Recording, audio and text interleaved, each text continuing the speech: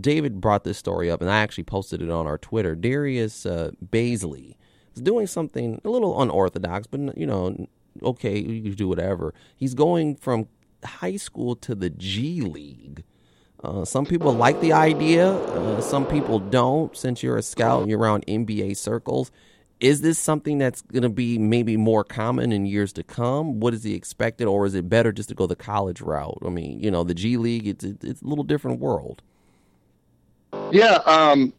So first off, I do think it's something that's going to be happening more and more. I don't know that I think it's the best. I actually met Darius Thursday night. He was at the Cavs-Wizards game, and I was scouting Washington, who we came and got the win. Hawks over Washington last night, so that was great work by me, just a little self-promotion. But but no, Darius was at the game with one of his high school coaches, actually, who I know real well. You may remember a gentleman named Stephen Wright, who played at Bowling Green for a couple years before transferring. Yeah, he transferred to Northern Kentucky and finished there. But Stephen Wright is one of his high school coaches and head coach at Princeton. He's the head coach at Cincinnati Princeton. Yep, I see him on Twitter. He's pretty good. He's actually on the C2K Elite AAU circuit with Xavier Simpson's dad. Exactly. And good guy, young up and coming coach. Like I said, played for Dockage for a couple of years, and then went to Northern Kentucky. Played overseas. Good dude. Well, he was with Darius at the game, and I think they were trying to meet LeBron's agent, Rich Paul, who was there as well. Clutch Sports. Yep. Yeah, but Darius is really stuck on this plan. This is what he wants to do, and I don't even think his coach kind of agrees with it, but he's supporting him as his player and trying to help him through the process. But I guess it's a personal preference. But like I told the kid, I said, you're going to make $25,000 to $30,000 in the D League. You can't get called up because of your age. You'd get way more than that out of the college experience with school. And the travel and the gear and the living and the food and all that, why wouldn't you want to try that experience? But I think it's just because no one's done it. He's kind of wanting to be that trailblazer. I think he's seeing what like Lonzo Ball, his brothers did, and not that this is the same, but the fact that they did something different and they were first ones to do it. And I think he's just really intrigued by that, trailblazer mentality. Because, I said, is it just that you don't want to go to school? Is you don't want to be a student in the classroom? Because in reality, this is terrible to say, but in reality, if you're going to be a one and done, you only got to stay eligible for the first semester. So you got to pass 6 hours, which is next to nothing. Most people don't know how minimal it is to stay eligible as a freshman. It's kind of a joke. So it's not like it would be a strenuous task. But yeah, that didn't seem to be the roadblock that he didn't want to go to school. He just wants to try this route, and he thinks it's a new and innovative path. And I think you will see more and more of this. And I was reading, he has a blog post, and he said he said that the biggest pushback he gets is that you're only going to make $26,000. And he says, hey, I'm in high school. $5 is a lot of meat. He says something like, do you know how many bags of potato chips I can buy for $26,000? I kind of thought that was funny, but it also, kind of highlights the youth and maturity of his mindset. So I wish him all the best. Very pleasant young man. Definitely has a lot of work to do on his body. He's real thin. And he has the type of body that I don't know how much it's going to fill out. But nice gentleman, and you got to appreciate, his courage of wanting to try something that no one's done before.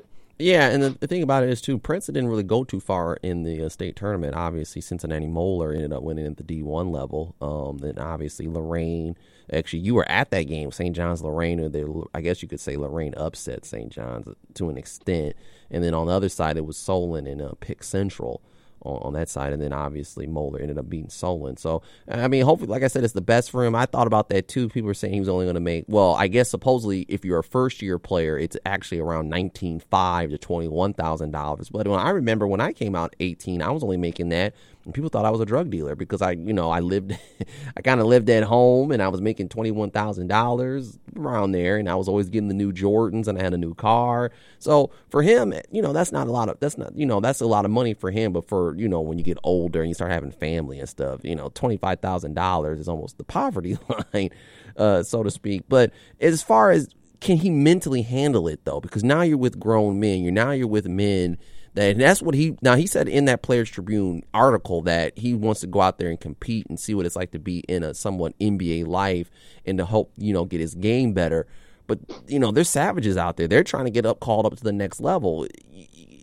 In college, they kind of want to really see you do well and help you develop your game. It's going to be a lot more he's going to have to do on himself. And I'm wondering, does he have that maturity level to do all this ball on his own? Yeah, I mean, and time will tell. I mean, obviously, I don't know him personally like that, but and that you raise very, very good points, because in college you're catered to, you're coddled, and in high school and AAU you're coddled to, and you got everybody trying to help you and make sure you're successful. And the reality is, and this is probably what he hasn't been able to process because he hasn't been able to experience it, but what the decision he's making is no longer basketball is a hobby or basketball is a sport. Now he's saying, hey, I want this to be my job. And for this to be my job, you have to walk into the gymnasium and take another grown man's job. And that's what a lot of young people don't understand. Oh, I want to be a pro. I want to play. I want to hoop.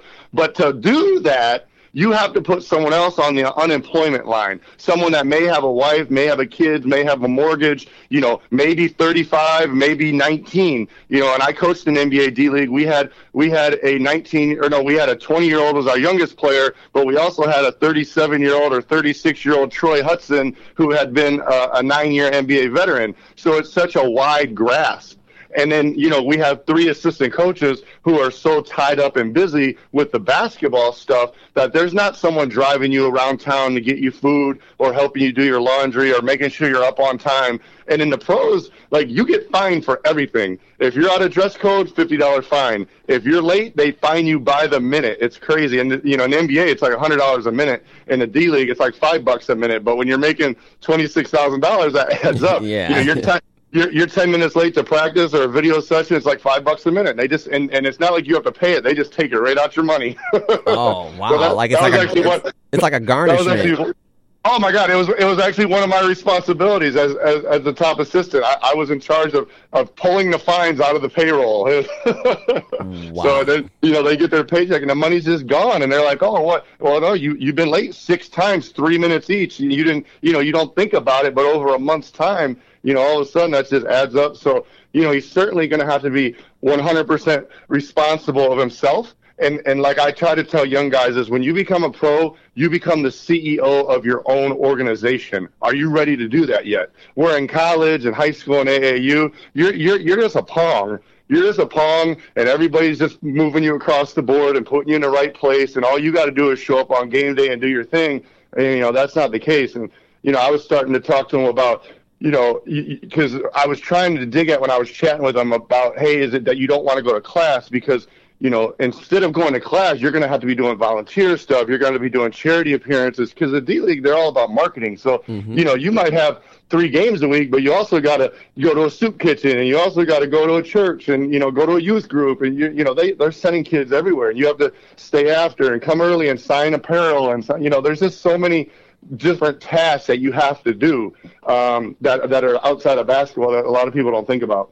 And why not? They should have a seminar or something like that to tell the kids. 'Cause I bet you a lot of kids don't understand that, and I'm sure a lot of kids they think that they can sleep in and just play basketball, but that reality hits you. And then in college, you somewhat have to do, this, a little bit of the marketing because they do this here at UT. They got different, now it's a little bit of a lesser scale somewhat, you still got to get the study time in. But that's what I think college does for you. It prepares you for that next level. Heck, it even prepares you to be a professional in any career that you design to go for.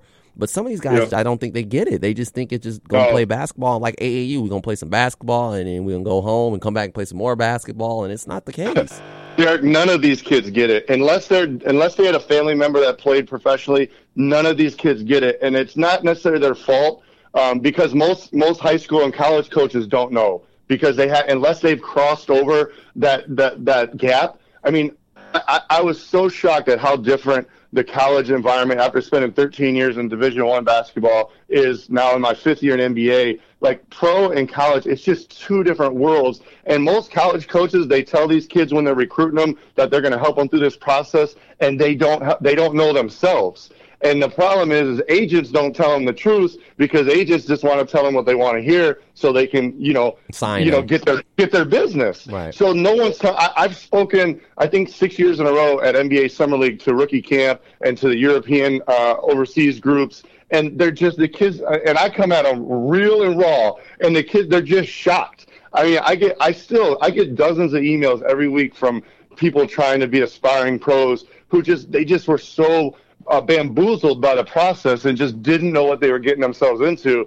And some of them do well with it, some of them don't. But hardly anyone tells them the real reality, and hardly anyone has them prepared for just, and to some of the listeners sitting at home, they're just going to be like, yeah, that's just normal life.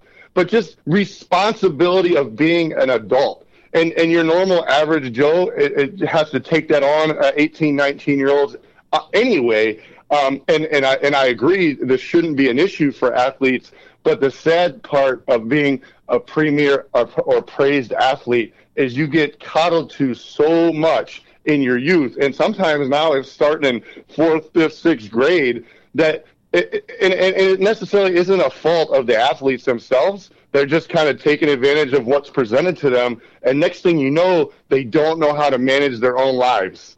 And that's why you see so many of these guys go broke, because they got to pay someone to do everything. And they're used to having someone do everything for them, so they start paying for it. And when you're paying for everything, that things that you should be doing on your own, next thing you know, your bank account hits zero. Ouch. And David, the man that got here, he came up with those good points last week as well about having the college experience in the life. And I see it too, because I see some of these freshmen when I used to be a part of the women's team, and I would see the men's team a little bit. But, 18, 19-year-olds, they think they know everything, but they don't. But just the immaturity level that they have.